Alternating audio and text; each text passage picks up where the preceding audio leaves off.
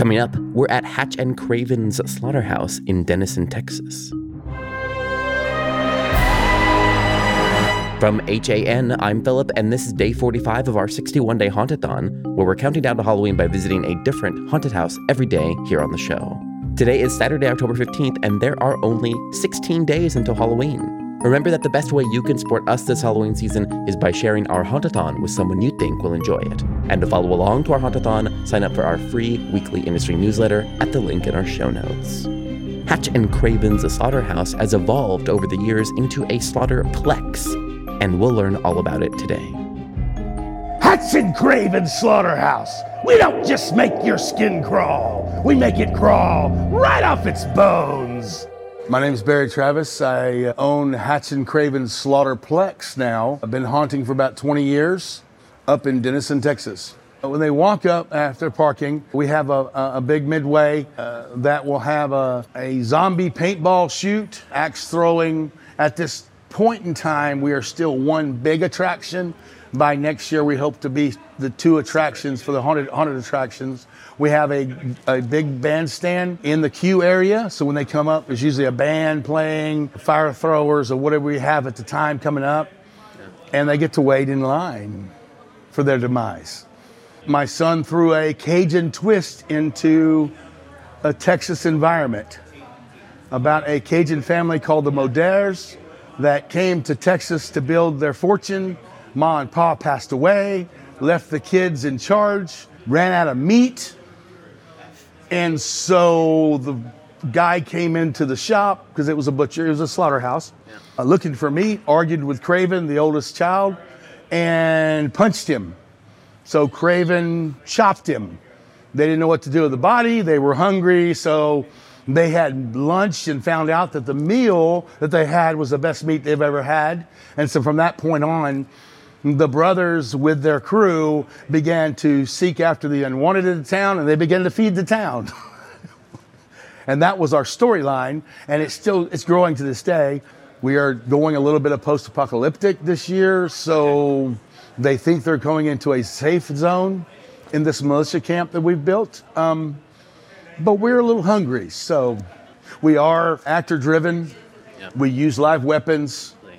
We practice a lot. Machetes, axes, those kind of things. Chainsaws, of course, because we're in Texas, you gotta have chainsaws, right? And then they literally walk themselves through in groups of 6 to 8 and hope they come out alive. We build actor playgrounds, and we invite our guests into this area. So one actor can get 5 to 10 scares in their area before a group gets through it. The weapons, we're very specific about who uses. Not everybody has a weapon, but my main character is Hatch and Kraven, some of my main clowns, myself, which is a whole nother story. In the new version, they got in trouble. They didn't know what to do, so they had their what they call their auntie, a voodoo priestess, raise Papa from the dead. So Papa Moder is back alive and well, somewhat, and helped guide the crew. Being actor focused and making playgrounds, that kind of necessitates trade-offs because you want the focus to be on the actors and not like animatronics or props. Right.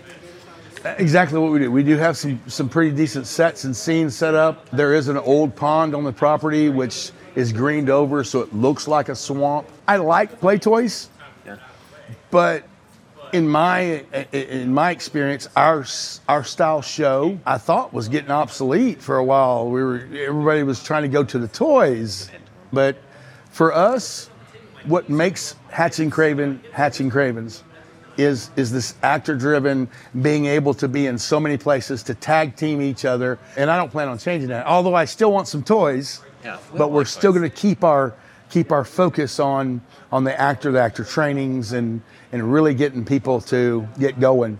How many actors are you running in every night? We run 35 to 40 actors during season. Our staff's about 65 people.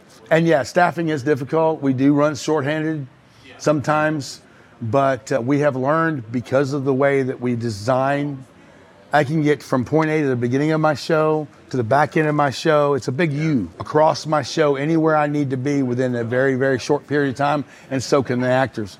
So if they need to fill in or they need to give somebody, we don't do like an official, just for the flow. Okay. So they take each other's turns, they take places, they team up. Yeah. We do use radios in some of my actors throughout the show to keep the flow going. And if there's any issues, obviously. But for the most part, that communication, which is fresh meat, by the way. You moved into a new location. How did you approach it differently? We didn't know that we had to have a new location until the P&Z threw us out because they wouldn't give us the CO we needed for our temp permit without a huge financial change as far as fire systems and such. So we moved 22 trailers worth of material in 6 weeks and built, we call it the Trail of Death. We threw walls up. You actually go through a Winnebago at one point.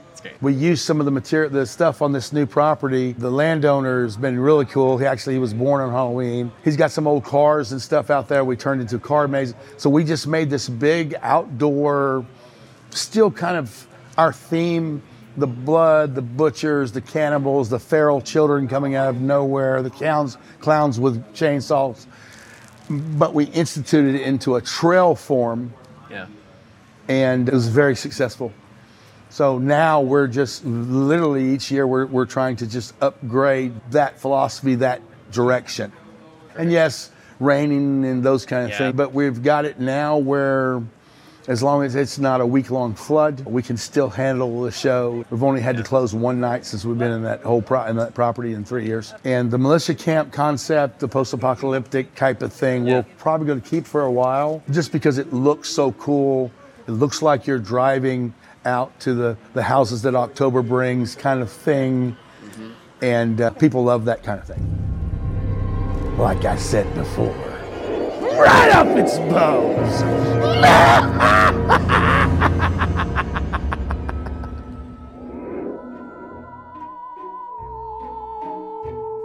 Today's episode was produced and edited by me, Philip Hernandez, with post-production by David Swope and original music composed by Chris Thomas.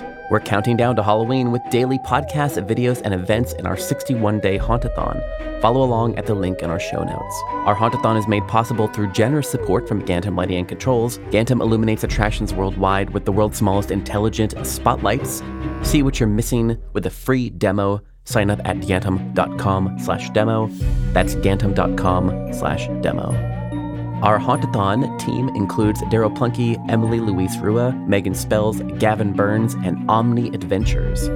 Our partners for this year's Hauntathon include Sharp Productions, HorrorBuzz.com, ScareTrack, TheScareFactor.com, and Haunt Topic Radio. The best way you can support us this Halloween season is by sharing our Hauntathon with someone you think will enjoy it. And to follow along to our Hauntathon, sign up for our weekly newsletter at HauntedAttractionNetwork.com. We'll catch you back here tomorrow and every day until Halloween. This is a Haunted Attraction Network production.